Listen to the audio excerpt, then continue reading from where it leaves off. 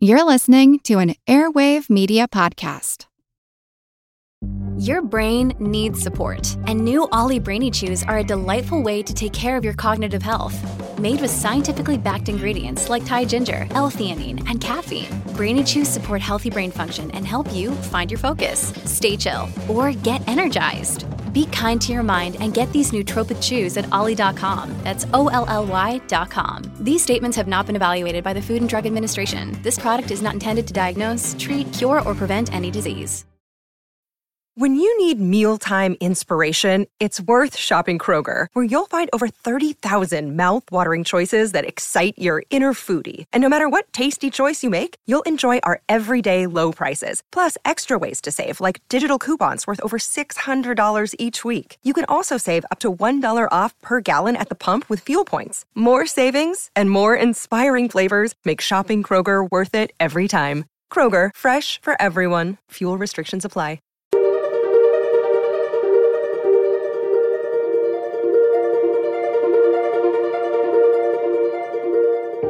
Over 7 million different animals inhabit our planet. And so a fun little fact about possums, these 100 species of possums in the New World, is that they have one of the greatest ranges in size. What can they teach us? I love opossums, not only because they do other things for the environment, but this one, they're one of the major species that keep ticks in check. Many species are in crisis and need your help. Join the movement at allcreaturespod.com. Welcome to All Creatures Podcast. This is Chris. And I'm Angie. Angie, these are one of my favorite animals, hidden, quiet, that not a lot of people know. I know, I love Chris. these animals. Oh, I was so lucky years ago when I was just a young novice zookeeper.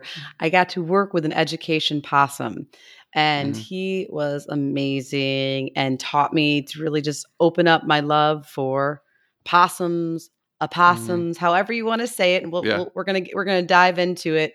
I got out the good old Merriam dictionary website and figured out all the proper names appropriate. that we call our furry little marsupials, the only ones in North America. Yeah. And I go back to when I did wildlife rehab and probably saved, I want to say 50 to 60 opossums that hand raised and then released back into the wild. So, that's why you're a possum whisperer. I always say that about you. They were when they're babies, they're the cutest things in the world. They're just they are so cute as babies. Yeah, as adults are like, just ugly that you love them. But the babies, when you hold them in your hand, you have to wrap them, so that they're warm, and then you feed them the milk and the mixtures and stuff I had to put together for them. So yeah, they have a soft place in my heart, and they were always fun to work with.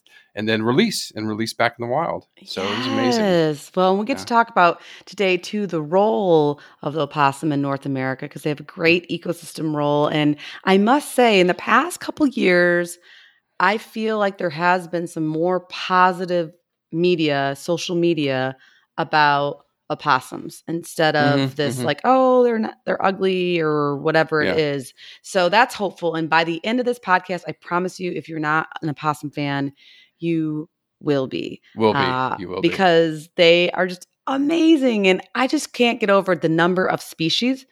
Of course, today we're going to focus on the Virginia opossum, which is cute. Chris texted me a couple days ago. He's like, are we going to do the Virginia or what? Because there's a lot of them. I didn't know that. I didn't know there's 103 species of. Yes. Okay. I think we should lay it out too, because we're both going to probably end up saying possum a lot. So opossum versus possum, but opossum. I think it's actually a possum. Just saying. Opossum. Okay. Yeah. Opossum. There's 103 species, and we're going to go where they are. Like, we have the one in North America. There are some that creep up into Mexico, but most of the 102 all are in Central or South America. Then you have the possum with no O in Australasia, right? So Australia, Papua New Guinea, New Zealand as an invasive species. I knew that was a big thing. Like I was like, what are possums here for? And they're trying to eradicate them because they were, killing all the flightless birds and eggs and stuff. But there's 70 species of possum around there. So this is a big group of animals. Yeah. And so, of course, if you go to our show notes, which you should, the way to spell opossum is with an O. And that's accepted in scientific writing. And that unless you're using like a phrase play possum, which Chris will be explaining later on in the podcast, then it's okay to not spell with an O, just to spell it the way that they do in Australia, Possum. But in general, North America, it is spelled with an O. However, both pronunciations are accepted. It technically is a possum with the pronunciation, but just the way our language has changed and evolved over the years, hopefully we won't offend too many people if we do say possum. We probably will. So sorry, but it's our pre-apology. Yes. Yeah. And it's going to be, we're mainly focused on the Virginian opossum or opossum. So that's the one that in North America, in the United States, Canada, Mexico. Yeah, it's our only marsupial. So we have to celebrate it. Yeah, it's amazing. I just special announcement too. I do have a great interview with Susie Gilbert. She's an author and also a wildlife rehabilitator. She's been doing it for decades, mainly, raptors and stuff. So look for that interview. And we're going to talk about her book, Unflappable, which is, it's a fiction story, but written about wildlife rehabilitators.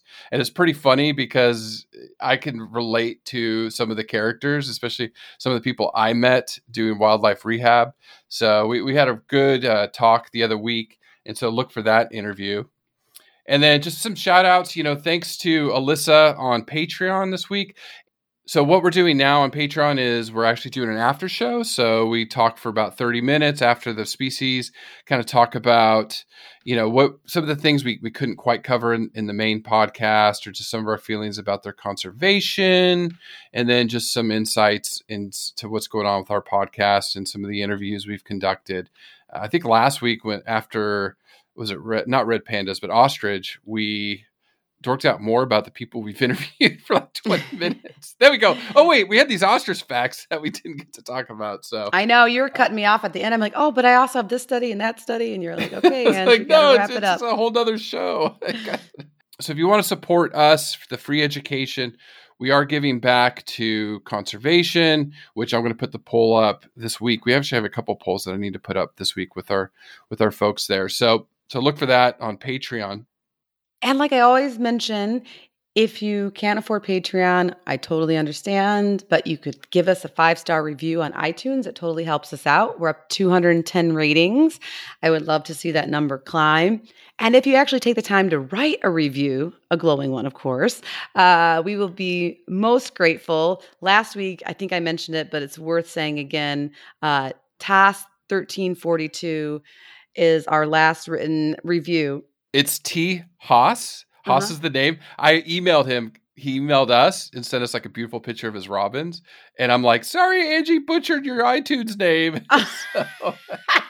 Well, thank you, Chris. Yes, T. Haas is still the best review ever. In fact, I took a screenshot to it and sent it to like all my close friends because it basically says the best podcast in the world, which I love that he wrote that. I don't know how true it is for everyone else, but my goodness gracious, it really tickled me pink, and it still has.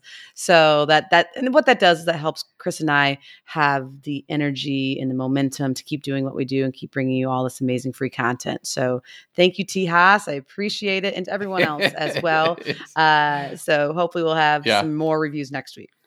Yeah, thanks. And it's actually, we have some really great opportunities.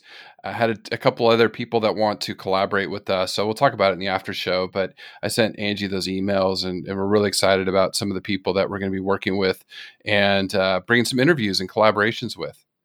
So let's describe this opossum. So Chris, I think to describe them, I want to start with a quote from Captain John Smith in 1608 yes. when he came across them. An Yep, opossum, okay, here, are you ready for it? Quote unquote. Yep. These are not my words. And I think I already disagree with Captain John Smith, but his words are, quote unquote, an opossum hath an head like a swine, a tail like a rat, and is one of the biggins of a cat. Under her belly she hath a bag, wherein she lodgeth, carrieth, and suckleth her young. Yep. End quote. And clearly I need to go back and practice my Shakespeare and Chaucer to understand Oh my gosh, 1600, the Old English. Yes. But so that's the original description, but I think there's a more modern one in place for our beloved Virginia possum. And so my description, Chris, is a little bit different. Number one, I don't have the Old English language, and I think they're a lot cuter than described by Captain John Smith. In general, they have a long, narrow nose, cone-shaped, if you will, but at the tip, it's pink. A cute little pink nose with whiskers, which I'm sure you really appreciated when you were rehabbing them back in the day. And their face is mostly white or cream in color, and a lot of them, depending on what part of North America they live in, almost have a gray to brownish mohawk stripe down their forehead, if you will. And then their body is going to be medium long hair that's gray in color. It can be, some variations can be brown, brownish red. And as you mentioned, then they have that long tail that is mostly hairless. And they have beady black eyes and cute, rounded, almost mouse-like ears. They're Mickey Mouse. Those are. I have to say the ears. The little ones, when they're babies, the ears are bigger than their head almost. They grow into them. Oh, when they're babies, they just, oh my goodness, Angie. That's why they're the cutest things, because they just have these huge ears and these little faces. And they're perfectly shaped Mickey Mouse ears. Yeah.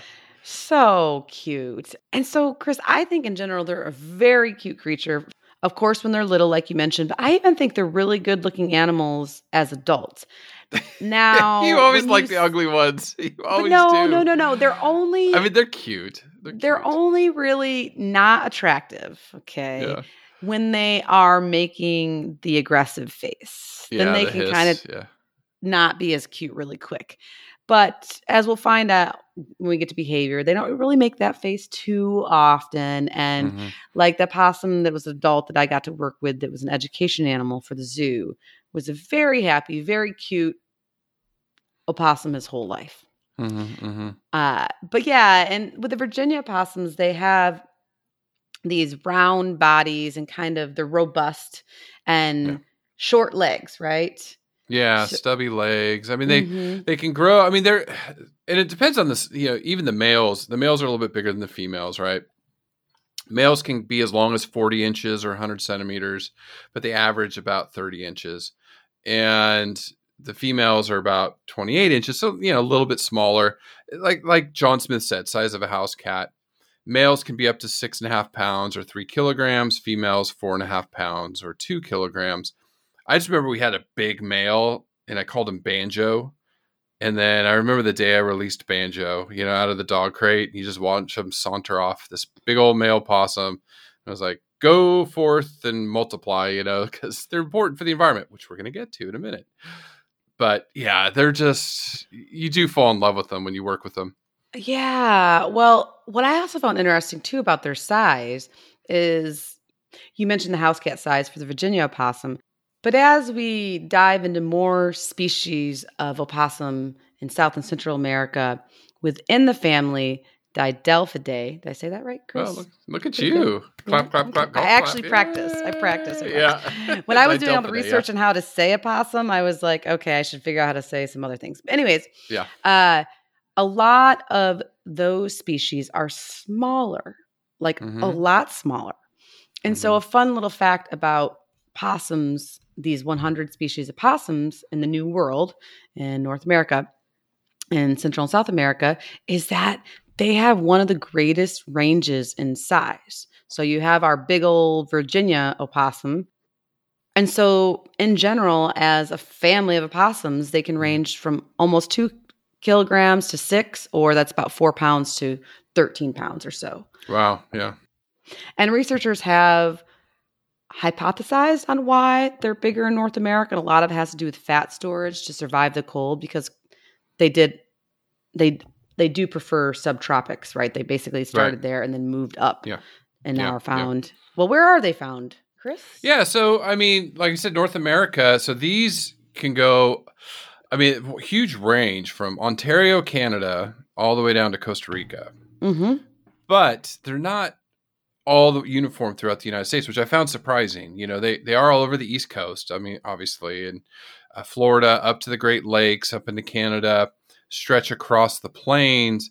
But once it gets into the Rockies, or really where like it's super cold, Montana, Wyoming, those parts of the United States, they're not found. Small pockets in, I think, Arizona. Then you go all the way to the west coast of California, a little bit into Baja, down in Mexico, but all the way up to Vancouver, right? So, but you have this gap in the United States, which I found was kind of surprising. I read that they were actually introduced to the West Coast intentionally. Oh, during the Great Depression, perhaps as a source of food. Food, yeah, I know. Yeah, I mean, so, but a lot of their progress in expansion, for the most part, like over to Michigan, where I'm from, has been on their own, on their just success, which we'll talk a lot about, their ability to adapt and live in urban human environments and adapt to cold weather. Yep. For the most part, they don't love it, but they can do it. So so many fun facts about them. Yes. Now, and this is kind of where I dorked out a little bit, but why care? And I want to let you go, and then I'm going to follow up. But I just want to say, I love opossums, not only because they do other things for the environment, but this one, they're one of the major species that keep ticks in check. Thank you. The end. I'm done. Wipe my hands. We're done. That's why they matter. The opossum has received a lot of attention and good press, if you will, for their consumption of ticks in your backyard or in your neighborhood, because I think in general, most people are not fans of ticks, because ticks carry Lyme disease and all that nonsense. So each opossum will groom themselves, and they're very cleanly animals. And it's estimated that they remove about 5,000 ticks a year from your area that you live in, which is helpful because, as Chris and I have talked about on the podcast previously, tick populations seem to be increasing in certain areas. And researchers aren't sure if it's just a hiccup, or if some of their natural predators are down, or if it's global climate change. At any rate, that's not good news. And so our friend the opossum does a great job at that. Yeah. And so, that's probably the number one reason I think that they've gotten a lot more popular press, which is good. It is good. But probably maybe lesser known to some people is the fact that the Virginia opossum is an opportunistic omnivore feeder. So we'll talk about the nutrition. They eat a lot of stuff, but one of it is carrion. So they're part of nature's cleanup crew that will get rid of some of these dead animals that also carry diseases, right? So that's helpful. So we got ticks, we got carrion, diseased animals. And so, Chris, something that our listeners might not be as familiar with, which was super news to me, is that opossums are really important seed dispersers, which does make sense because they'll eat anything, fruits, nuts, seeds, anything they can get their little paws on, since they're opportunistic. And as we've talked about with birds and other herbivores, seed dispersal is really an important part of the ecosystem. And this study I found, it was in 2007, it was out of Brazil, but they were investigating seed germination. I read the same thing. You did? I read the exact same study. Yeah. I was going down this rabbit hole, and then all of a sudden I thought about ticks, and I was like, no, I'm going to go after ticks. But you read that study. Amazing. Okay. So what'd you learn? Yeah. It was awesome. I mean, basically that they found that the species of opossum they were studying, which one was it? It was in the genus Deldiphus. So this Yeah, is it was like a neotropic possum. And white-eared possum, I think it was. Opossum, Okay. yeah, the white, Mhm, down mhm. in Brazil, right? Or something like that. yeah, and so they found that first, which was super fascinating, is a certain type of seed, Rubius rossifolius. I don't even know what that is. Actually needed to be digested in their gut before it would germinate, which is Yeah, crazy. that's why I wanted to dork out on this. Yeah. Their seeds. It was. I'll find it. Whenever we do a bird, when the dodo bird went extinct, this ancient tree went extinct with it because they figured it out that it had to go through the dodo bird's digestive tract, Sure. and so this tree went extinct. Yeah, So, and so same thing here, right? Yeah, yeah. And other really cool things is that they found that many seeds that were ingested were what they call pioneer plants. And basically, what a pioneer plant is, it's a hardy species. There's several different examples, and I'm not going to be familiar with ones in Brazil, but they're hardy plants that are the first to typically recolonize barren environments. Mhm. If like in a time where an ecosystem is disrupted by a fire or other natural elements, these pioneer plants come in first and start the regrowth process. So we need them. They're very important, especially in Amazonia, where unfortunately there are some devastating wildfires, I think, still raging. Yep. And they also do a lot of prescribed burns to basically get land for different crops and cattle and all that, different pod for a different day. But at any rate, these possums are helping spread and or germinate special plants, including certain pioneer plants. So really, really important That's stuff. awesome.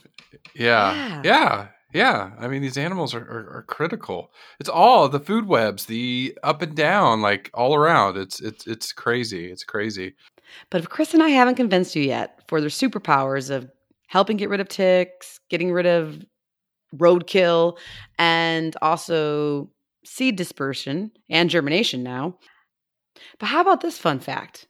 The Virginia opossum, as well as several other species throughout Central and South America, are immune to most snake venom. It's crazy, right? And it makes sense. They're opportunistic omnivores, so if it's venomous, it still can be dinner. Crazy stuff. Yeah. And it kind of reminded me of our honey badger episode. Honey badger don't care. I know. I kind of think that's like the North American opossum. I kind of think that's like the Virginia opossum. Like, they don't care. Like, just whatever. It doesn't care. It doesn't care. Yeah. It really doesn't. It doesn't. Yeah. Yeah. And so researchers have known about this, their ability to consume venomous snakes and obviously survive. They've been able to isolate one of the peptides involved with helping protect the opossum's blood, basically. And they've been able to recreate it. And a long story short, Chris, is that there's a lot of experiments out there that have been able to recreate this peptide and put it into mice, and it helps reverse the course of several different snake bites. And researchers are really hopeful that it could be another source of antivenom that might be more well-rounded, because I didn't realize this, but most antivenoms are specific to like just that snake. Like it has to be created and not for just each snake. But several researchers are optimistic that the opossum's ability, this peptide, can potentially ward off or act as an antivenom for several species of snakes. Wow. Not just in North America. Yeah. It's kind of like elsewhere. a universal donor or something like that. That's the ultimate goal. I don't think it's quite there yet. But yeah, I mean, this is huge because depending on where you live, whether you're in India or South Africa or North America, like it can sometimes be hard to get the different antivenoms for all the different species of snake that are out there. So very, very cool stuff. I'm telling you, these opossums, we got to love them. We got to love that cute little pink nose. They do. And I don't know. Okay. So that's pretty cool. I don't know if I can top it with the ticks. I don't think people just don't like ticks. They will kill 95% of the ticks that try to feed on them. They're very good at grooming. They're very clean. Yeah. Yes, They sometimes have this bad reputation of being like greasy or dirty, but that's not true. Now, this is one of the reasons Angie and I shy away from invertebrates, insects, because it's really not our forte. But I kind of wanted to dork out a little bit on ticks and just kind of explain ticks, because everybody's like, oh. So ticks are actually arachnids. So if you didn't know that. And obviously they're considered external parasites because they live by feeding on blood. Mammals, birds, sometimes reptiles, amphibians. I've seen ticks on elephant seals, on the beaches. I've seen ticks on snakes. So ticks are just important for the environment. Okay, everything is, but I just don't like them. Chris, no. Tell me how you really feel. I hate them. I've had them on me when I was in the Army. I remember I had a bunch of ticks on me, and I was like, Chris, oh my God. I get them on me like monthly. Oh, about the horses.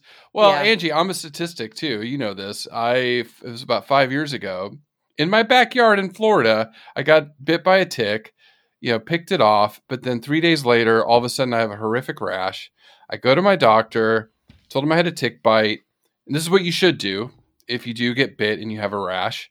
And I was put on antibiotics for 7 days. It cleared up. The rash cleared up. But then my doctor called me and he's like, hey, Chris. I was like, hey, what's up? He's like, so you had Rocky Spotted Mountain Fever. I had to report you to the CDC because you were one of 2 cases in Florida this year of Rocky Spotted Mountain Fever from ticks. You are special, Chris. I always knew that about you. So I hate ticks. I'm sorry. I just don't. But you do want to, I always make sure and properly take them off.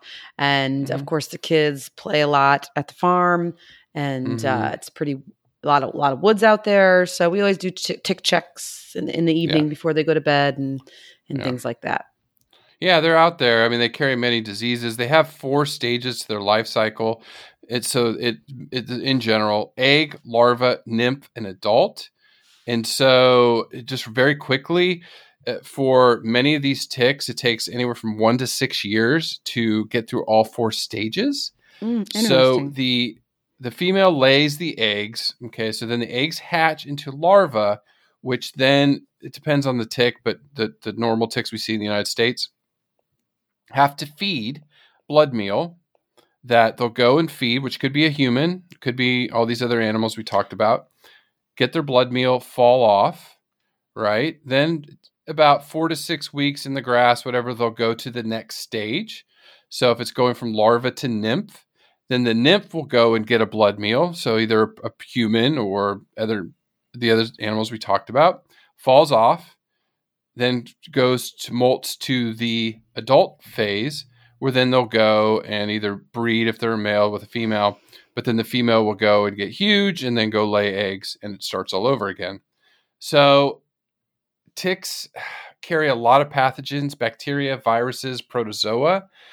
It's just, you're talking typhus, botulism fever or Bhutanese fever, African tick bite fever, Rocky Spotted Mountain fever, Flinders Island spotted fever, Queensland tick typhus.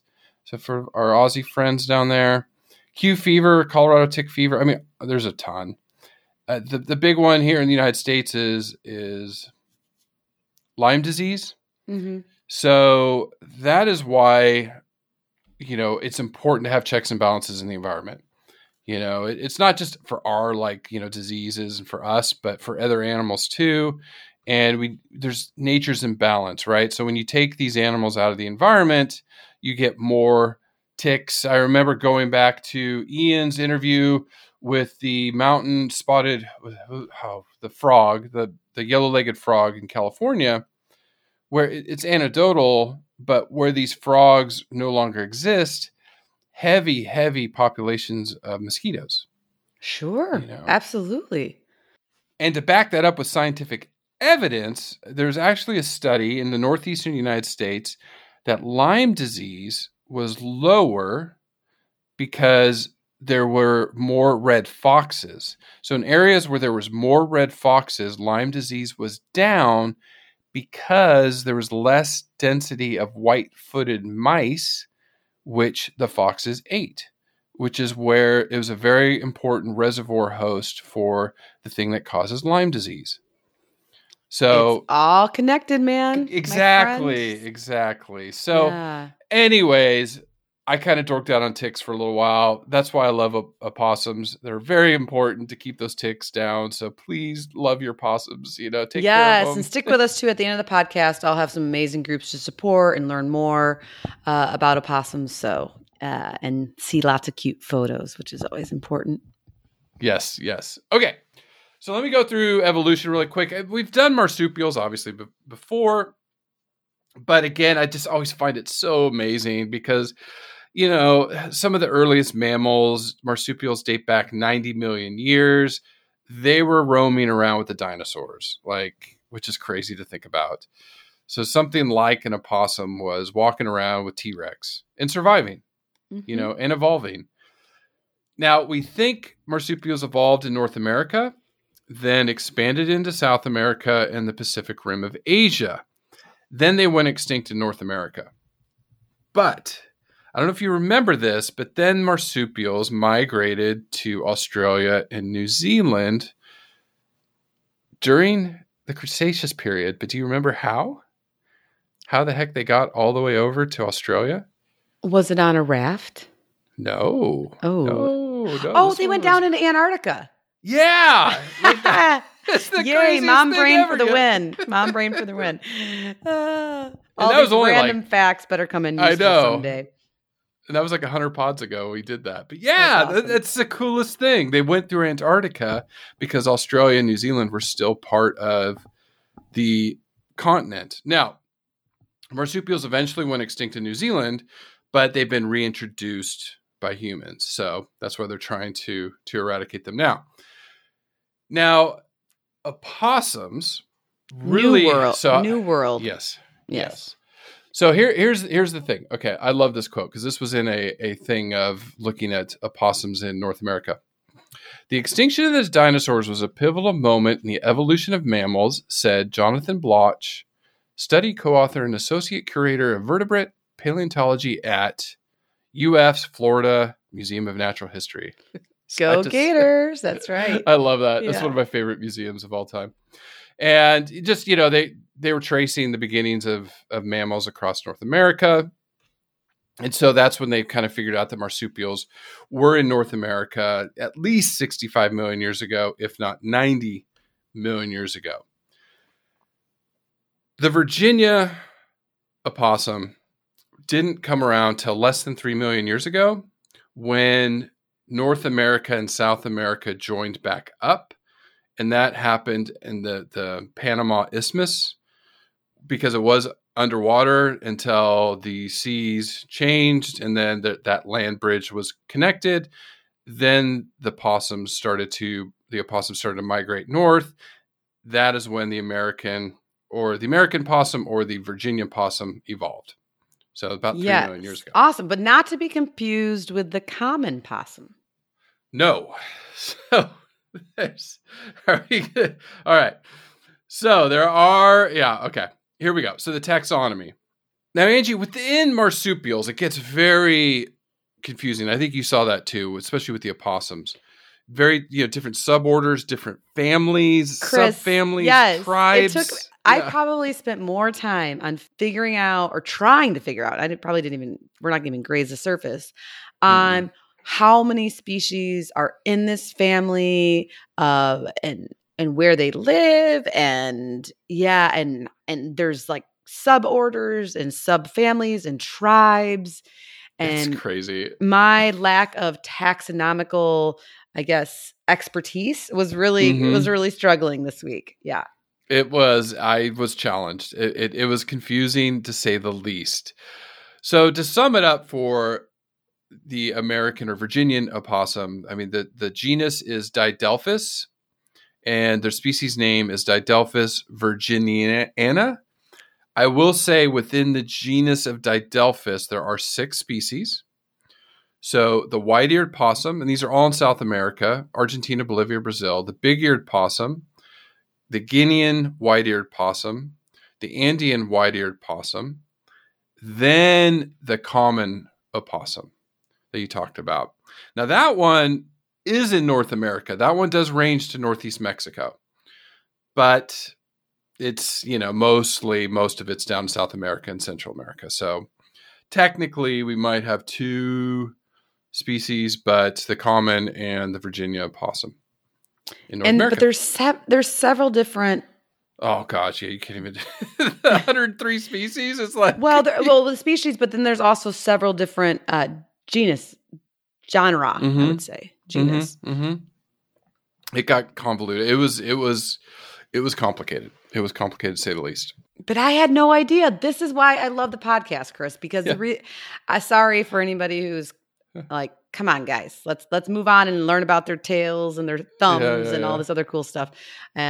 And playing possum. We'll get there, I promise. But I think it's really important for just a brief second to focus on the biodiversity of this family of opossums in North America. And probably some of our listeners in Central and South America are like, yeah, we knew that.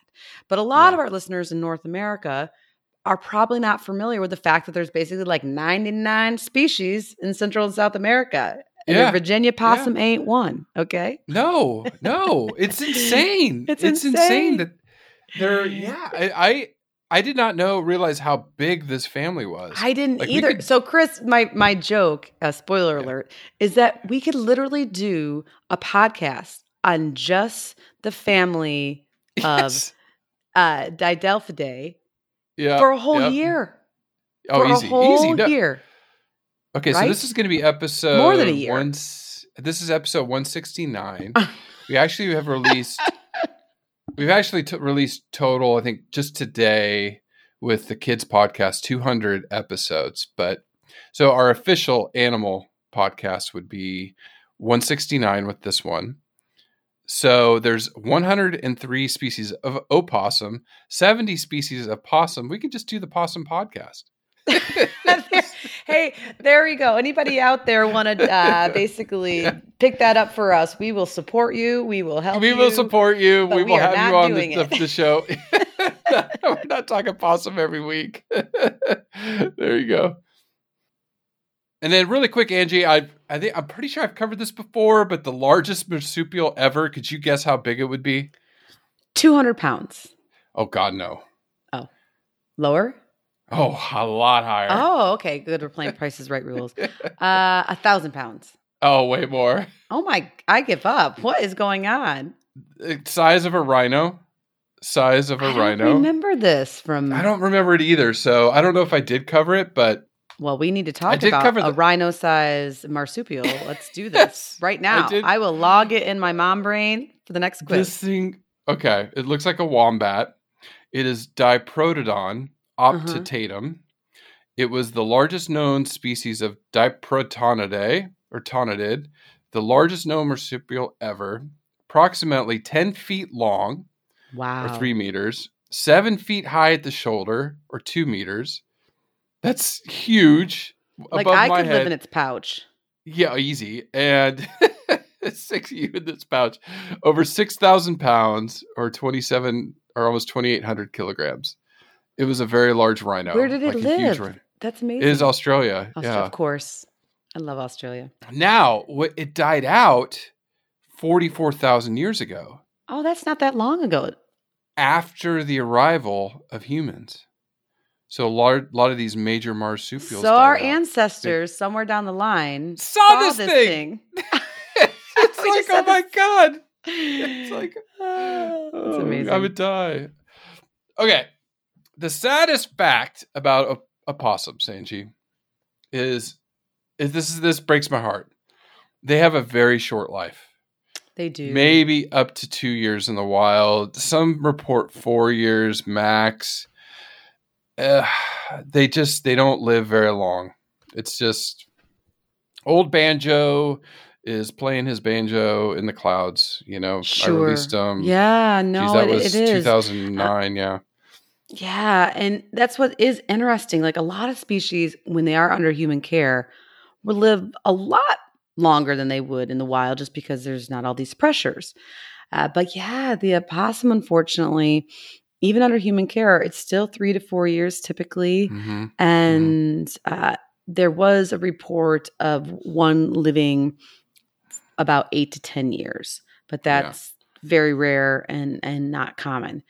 So it's really interesting as far as why they age or they have senescence, the act of aging, why it's so rapid in our northern North American marsupials. So researchers speculate that maybe it's because they don't have a lot of natural defenses against predators. So evolution just didn't favor them having this longer lifestyle because they don't really have any way to protect themselves anyways. So the selective pressure to basically, to just live longer isn't there on a biochemical standpoint. So I don't know. It's interesting and like you said, sad. But I know that's why, I want to give a big shout out to all the rehabbers out there that like yourself, you used to do, and the interview that'll be released in a couple days about the hard work people do as far as getting those baby opossums back in the wild when they're safe and healthy so they can go live their short, happy, healthy, wild opossum life where they belong. And kill ticks, eat ticks. Exactly. Eat ticks. Exactly. Now, one of the interesting things too is this species is immune to rabies. So was one of the reasons I was able to work with them because they weren't a vector for rabies. Also squirrels, rehab squirrels. Yeah, I think technically immune is not the How about they don't spread rabies? Yeah, okay. Yeah, they don't get rabies, or it's very, very rare for them to get rabies, which I found fascinating, right? Especially because they look like they sometimes have that angry face on, and so you might wonder, oh, is that like a rabid opossum? But no, it's darn near impossible. But researchers speculate that it's because opossums have a very low body temperature of about 94 to 97 degrees Fahrenheit, which I can't do the Celsius conversion. Sorry to all everybody else in the world. I apologize that I'm an American and that we don't use the standard Celsius system. But anyways, where other mammals, Chris, like ourselves, their temperature ranges from 97 to 103. Where with humans, we're supposed to be 98.6. Do you remember our horse's average body temperature? They're higher. 99 to 100 was average, like normal. They can get up to 101. Yeah, Chris, it can even push 101 and you wouldn't be concerned with a horse.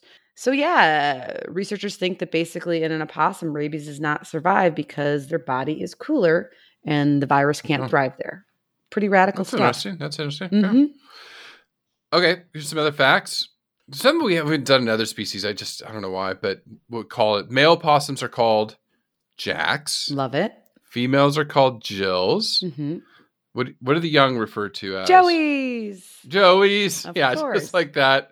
And then a group is called Did you get it? Did you see that? Passel. A passel of possums. Oh, I love it. It's a little alliteration there, more or less. Yeah. So if you see a mom with her babies, it would be that. Now, I know you're waiting to dork out on some of their physiology. I mean, they have opposable thumbs? Yes, they have. Just like primates? Yeah, it's called basically opposable hallux, but it's on their hind paws. But it's basically like a thumb that assists them with climbing. They're very agile climbers. The Virginia opossum is considered a terrestrial mammal on the ground, if you will, but they do spend a lot of time in trees, and they're great climbers because of this, and their hind feet, this thumb-like digit, if you will. And they're also good climbers because of their tail. The tail that probably makes them maybe less attractive to certain people because there's not a lot of hair on it. It can help them balance very well. In the Virginia opossum, I read that their tails are about 93% as long as their head to body length.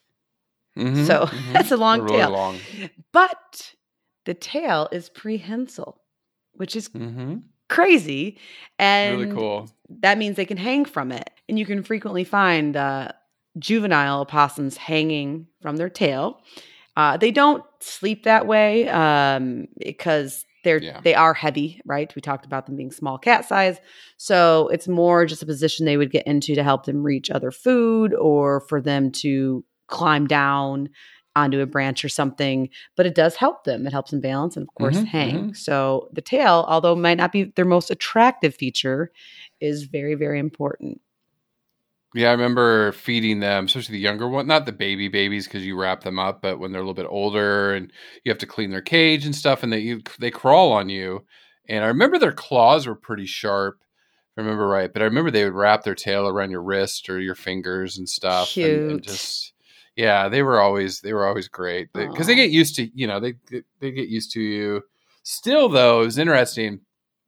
Never bonded to people. Like, I think that towards when they got bigger, they would do that, the hiss, like stay away sometimes, especially they got older, which is good. Well, yeah, Chris, you're probably onto something because they're not a social creature at all. They're basically solitary, nocturnal, and yeah, once they get into adulthood, they don't really need or want anybody around unless it's that season. Yeah. So, and I think that they're not an aggressive animal by any way, shape, or form, but and they really don't have many defense mechanisms except for playing possum, which I know you're dying to talk about. I know we'll get there. Yeah. But that's next. One of the things they do is they will show their teeth and like hiss and look kind of mean and upset. And so I think that maybe is why they get a bad rap too sometimes for that face, because it's not an attractive face. But what I found fascinating about their teeth is it's pretty effective when they do snarl or hiss at you or show their teeth, because they have 50 teeth in their mouth. I know. Where does that? It's like, what? 50 teeth. Dagger like it. Yeah. They look dagger in the front. That's more teeth than any other land mammal in North America. That's crazy. So they win that award. They have a lot of awards. Most mammals in North America have 6 upper incisors. The Virginia opossum has 10. So they're not going to like use them on you or anything. I mean, they're not there, but they can make an ugly snarl, if you will. So I thought they never, not one bit us, not one. Oh no. So, I mean, they're not aggressive, but they're like you said, they're also not super quote unquote friendly, which that's fine. They don't need to be. Yeah. They just, and I mean, I know at the zoo, the handleable animals are trained. Correct. These are non-aggressive animals. They're used to being handled, so they're not going to display those behaviors. Whereas as a rehabber, you played with them a little bit as babies, but you didn't cuddle them every day. You weren't playing with them every day. You didn't have them out. It was just when you were feeding or cleaning, you could mess with them a little bit, but you didn't want to mess with them too much because you wanted them to shy away from people. Stay wild, like plus for sure. Plus you had too many to feed, and then you had to feed squirrels, and then if you had bunnies, we had bunnies to take care of. So welcome to the life of the zookeeper, right? Yeah. Or the rehabber. I know. There's always something to do. All right, so talking about playing possum. Okay, first of all, these are we're going to talk about they're omnivores, but they're in the middle of the road. I mean, they're preyed upon by owls, coyotes, bobcats, cougars, raccoons, come on, raccoons, red foxes. So they will go after, opossums. Now, like Angie said, they don't have a lot of defense mechanisms. So what they do have is what is called, like I said, play possum, not without the O. It's not a possum, it's play possum. And that was coined years and years ago. But what happens is when they're threatened, they'll either run, growl, belch, or pee or poop, and to get away, or to say, I am a disgusting... Chris, you just basically called me out. Those are exactly the things I do when I'm threatened. And cry. I guess I would add cry on there. You pee and poop your pants? Okay, you win. I would not mess with you. Okay. So now when all that fails, Angie, the one thing they do is they play possum and act as if they're dead. It's totally involuntary. They don't control it. So it's almost like fainting. And what happens is their bodies become stiff. They'll either close their eyes or stare off into space. Saliva foams around their mouth, and they actually secrete some really smelly glandular substances, and it just looks like they're dead and just like gross. And so it's like just a deterrent for a predator to go, okay, no, you're disgusting. I'm going to go look for a bunny or something more yummy than that. And it can last up to 4 hours, and then they'll get up and go off. It's crazy. Yeah. It's a real thing. Yeah. It's a real thing.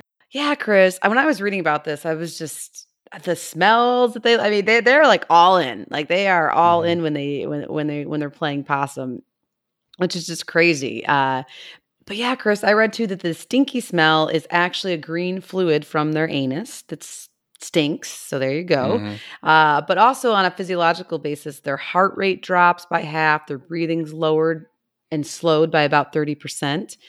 Their brain activity is not altered, so they are fully conscious. But as you mentioned, they're still in this catatonic state and they can't really necessarily control it. It's not voluntary, it's involuntary. And while this is a mechanism that is used, it's pretty rarely seen, and it's and for those possums that are playing possum, it's more likely to be younger opossums or juveniles that probably haven't like figured out another way to escape or whatever it is. But yeah, what a crazy adaptation. Adaptation. Yeah, adaptation. I was going to say that. Yeah. Now, as Angie kind of opened up with why care, I mean, these things eat almost anything.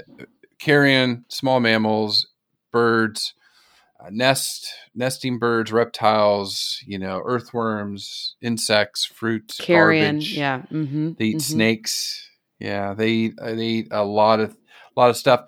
They need calcium. So I know doing rehab, we had to mix their diet with calcium, and then they will eat gravel and stuff like to get some or dirt to get some of those nutrients. So they will eat skeletons if they can, gnaw on that, and they can't go months without water. But generally, they like to live near water because they do like to drink. But due to diet, they really don't have a need for going to water. Kind of like what we talked about last week with the ostrich, which is interesting. Well, and they could like live anywhere, and that's because they're so opportunistic and they're omnivores. Yeah. They fit in with me, right? In urban areas. Yeah. So really, really cool stuff. They do really well around people. I read they do really well around people because they don't have the predator pressure.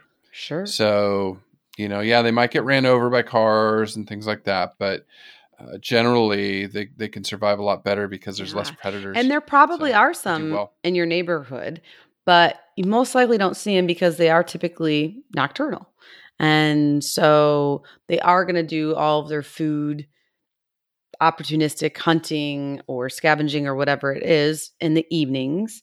And they spend a lot of times in trees. They're excellent climbers, as we mentioned previously, and they'll often extract their den or sleeping area in a building or a hollow tree, sometimes even abandoned burrows. So they're not super picky, but they definitely can get up and down trees as needed.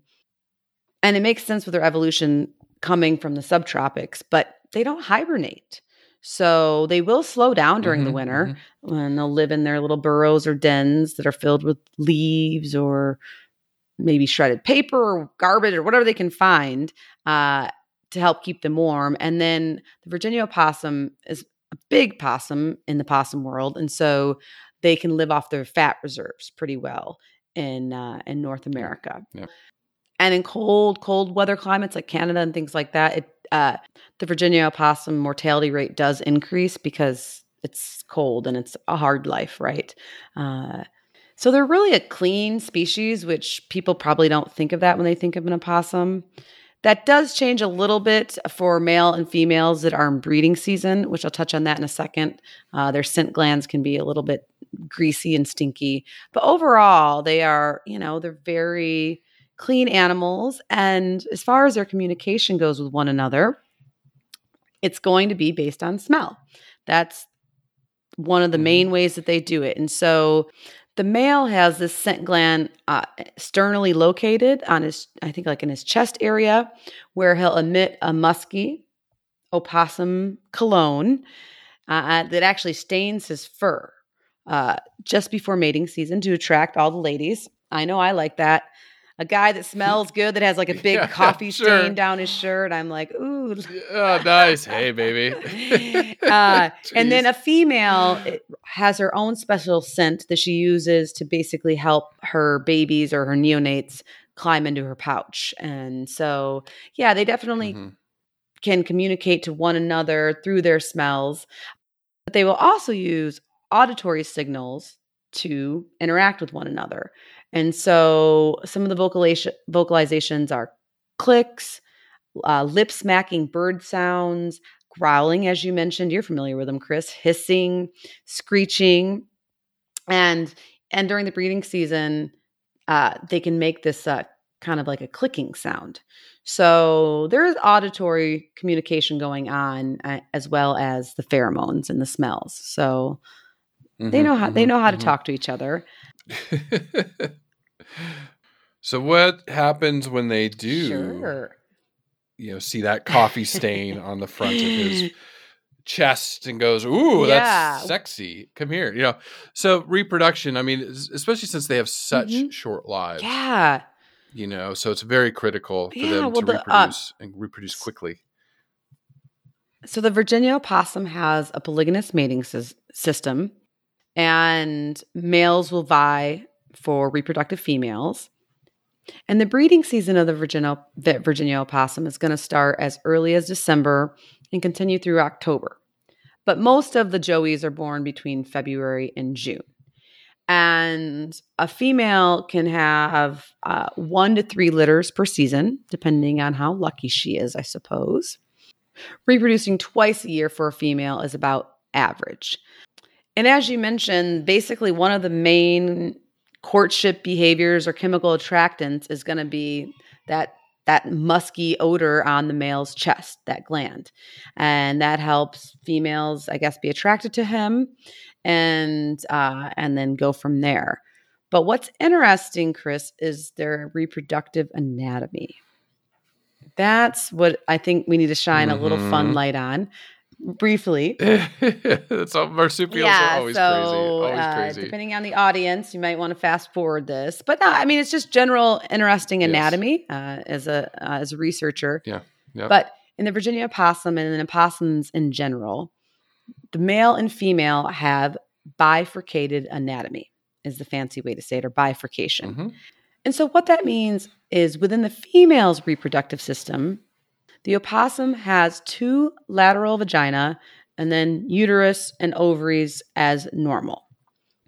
And the male, in order to accommodate her unique anatomy, actually has a bifurcated or a forked penis.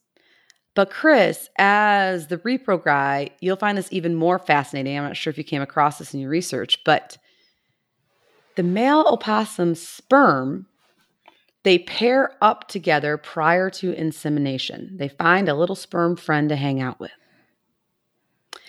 Okay. No, I remember that. I don't ever remember running across anything like that. It's crazy. And scientists don't know why. Yeah. So somebody needs to study this and figure it out because it's super fascinating. They think what happens is they get a swimming buddy, and they think that it maybe helps the efficiency of the sperm move through the reproductive tract. Whether they're on the left side or the right side, whichever passage they go down. Right, it doesn't matter. And so, because obviously when an oocyte is fertilized, which there's multiple because opossum give birth to multiple joeys, only one sperm is still fertilizing one egg as normal, like what we think is normal reproduction. So it's just quite fascinating. They pair up, the sperm pair up in the testes and then hang out in the female reproductive tract together and then separate as they come close to the egg. That's crazy. So unique, right? Mm-hmm. Yeah. And a female has a long estrus cycle, I think, for considering her age and just in general, it's about 29 days. And so she'll usually breed a male, usually in the beginning of it, but still, I think that's kind of a long cycle to be in heat or accepting of a male. And when she does become pregnant, her gestation period is, guess how short it is? Did you come across this? It's definitely not 90 days. It's like 12 to 13 days. It is, Chris. It's it's insanely 12 to 13 short. days. And Insanely this is where the short, yeah. opossum wins another outstanding record. First, it was the amount of teeth in their mouth for a land mammal. And now they have the shortest gestation period of an American mammal. The Virginia opossum does. Mm-hmm. Yeah. And of course, I know you all listening, and I know you, Chris, are wondering, well, who does have the shortest gestation period of a mammal ever? Were you wondering that? Oh, you got me. Because I was. Yeah, I mean, it's marsupials because they're so underdeveloped. Correct. It's definitely in the marsupial family. Mm-hmm. Okay. So I don't know, the quail. Well, you're on the taking a right wild continent, guess. I believe. So Okay, it's the I'm taking a wild striped-faced dunnart, Okay. which is a small Australian like marsupial mouse, super darling, Right. in the family of Diceridae.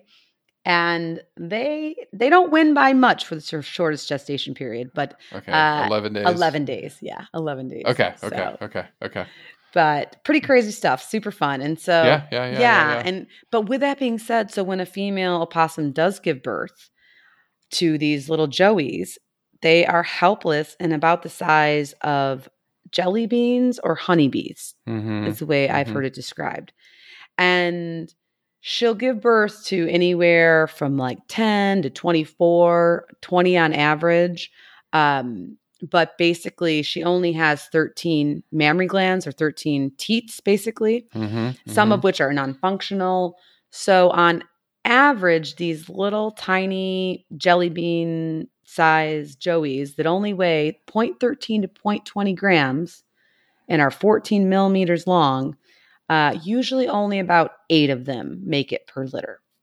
Because if you can imagine, that teeny tiny thing has to move from the opossum's birth canal, the vagina, up that long walk, which isn't really that big a space, but it is if you're that tiny. And even though they're really underdeveloped, they still have the ability to kind of crawl for the most part. They do have muscular front legs, even though everything else is pretty underdeveloped. I mean, they don't have eyes or ears. So it's crazy. It's just I need to find a video of like watching that. Yeah. Over time. Yeah. And so once they attach the mom's mammary glands, they will stay there for about 50 to 70 days or up to 2 months inside the pouch where they're protected, right? And where mom can move about and do her thing. The dad is long out of the picture. He never really was in the picture. He just comes by, does his thing with his coffee stain and walks off. Exactly. Yep. And so, but then, so the joeys will pop in and out of the pouch to look around within the first 2.5 months. But then as they grow older, they will start to ride on their mom's back wherever I know. she I'm looking goes. at a picture of it. Yes. I'm going to post it in our show notes. I'm looking at it. It's like the cutest picture ever. It's so darling. I got 6 of them on this one. What a good mom. 6 or 7. I carry my boys still sometimes. One is like 60 pounds and one is like almost 40. You can't pick up I know. Xander That's why I got a anymore. bum He's wrist right now because they're like, you need to stop picking up your boys. So, but I couldn't imagine having 8 of them on my back. Forget about it. Climbing up trees, up and down trees and, doing your opossum mom thing. But the joeys stay with her until they're about 100 days or about 4 to 5 months. And another sad fact about opossum is they have a very high mortality rate in general, minus just the getting from the birth canal into the pouch. In general, I read statistics where only 60% of the young that survive, that are born and grow, will actually make it to be independent. And then one statistic said 1 in 10, so even lower, a lot lower. Yeah. So, I mean, I think that that's why they do have anywhere from 1 to 3 litters a year, and overall they do well in urban areas and. So as of now, Chris, the good news with these reproductive strategies, even with their high mortality rate and their short lifespan, but with their pretty quick generation interval, they are not endangered or threatened. In fact, they're least concerned by the IUCN, which is great news. Yeah. Yeah, their population's increasing. I think they're doing well in the suburbs and stuff like that. So, out of the 103 species, the Virginia opossum's doing well, but there are some endangered in that 103. Yeah, were you South able to find America. any of them, or? I couldn't. No, I did. I looked. I was like, how many? I Googled a while, and then I gave up. And I was like, no, I'll just. Well, Chris, luckily I'm your podcast partner because Yeah. I really want to know the answer to this. And so thank goodness for Wikipedia. They have just a small section on general possums, which just wasn't really, some stuff in there. But they list all like 100 species. 103 species. I know. It was overwhelming. Yeah. So I clicked on each one of them. Shut up. I did. You did not. A little type A over here sometimes. Oh my God, that's some dedication. I started to, and I was like, nope, not doing it. Nope. I know. That's why we make That's good awesome. partners. You do all the evolution stuff. That's But awesome. I was really want to know because I was so surprised and impressed that there's so many species in Central and South America in the New World. And I obviously was ignorant to all of them, except for the Virginia opossum. And so I really want to share some information for anybody else who wants to dork out about opossums and the New World. And so that's awesome. Most of the species are doing fine, or there's really not enough data on them. So there is that. Yeah. But for species in the family Didelphidae that we do have information on, the following are near threatened. The Jacoan pygmy opossum, the Paraguayan fat-tailed mouse opossum, and the dwarf fat-tailed mouse opossum are all near threatened. In the vulnerable category, we have the Guarilla mouse opossum, the little woolly mouse opossum, which sounds adorable. Oh my goodness. The Reeks opossum, red three-striped opossum, and the Nin slender opossum, and lastly, the Karime's fat-tailed mouse opossum. Okay. In the category for critically endangered, there's the one striped opossum that's found in Brazil and little pockets in Argentina. And then the Hanley's slender opossum, which is also critically endangered and found only in Colombia.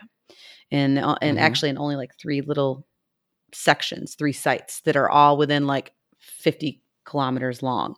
So very, very, very niche area that the Hanley's slender opossum is found in. And as recently as 1962, we've lost the red-bellied Gracile opossum that was native to Argentina. Okay. Wow. So a lot of them in South America. Yeah. So I mean, definitely need to keep our eyes and ears on that, on the forest and definitely need to keep our eyes on the tropical forests of the Amazon and the Andes and things like that, because a lot of these possums live there. Yeah, and some good news. I mean, this is another discussion for a different day, but I did read like a bunch of major banks in Europe are pulling out of Brazil because of the deforestation, the fires, things like that, that they're not funding beef cattle operations. They're not going to pour money into it anymore. So hopefully they, get their act together, because a lot of species down there are in trouble. And then for our Australia fans, because I know we're talking about opossums today, but they have their own category of possums that are in a different family called Petridae. But the leadbeater's possum and the mountain pygmy possum in Australia are both critically endangered. And so there's a lot of work to try to rebound their numbers and protect some of their habitat. So we need to, even though they're not the exact family we're talking about today, but they're cool marsupials that definitely need some attention. Yeah. All right. So who's out there fighting for a possum? Well, Chris, I'm really glad you asked. And since we were just talking about the critically endangered opossums in Colombia and Brazil, I want to focus on a group that we've talked about before in the past called the EDGE, or the Edge of Existence, which is a foundation based out of the Zoological Society of London.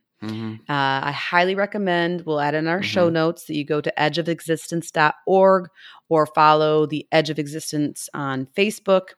But what they are is they're a group of researchers and conservationists that focus their attention on species that are threatened that are really, really unique in the evolutionary history or phylogenetic tree.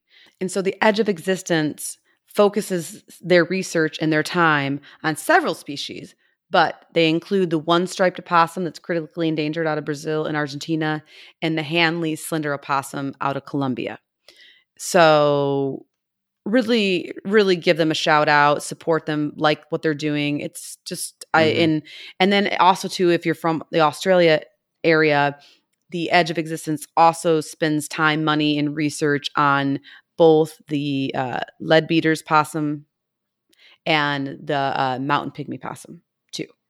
So I think that was hitting all the bases, and they're a group. I actually need to get somebody on that organization to do an interview, because I really support a lot of their work and love them. So big shout out to them. Check them out. They have a beautiful website. And then if you're a fan of the Virginia possum, I highly recommend you check out this group called Opossum Awareness and Advocacy. They can be found on Facebook and also at www.opossumpower.org. I love that name, opossumpower.org. And basically their mission is to help educate the public. That's what we do. We love that, about the attributes of the possum, including, of course, consuming lots of ticks and just other amazing facts about them. And they raise money and help give a lot of money to different opossum rescuers and rehab organizations. I was just really impressed with Opossum Awareness and Advocacy about their strength as an educator, and then also as a navigator to help give people resources of what to do if they find a baby joey that's been abandoned or needs rehab. And also they're not promoters of having opossum as pets, because they don't make the best pets.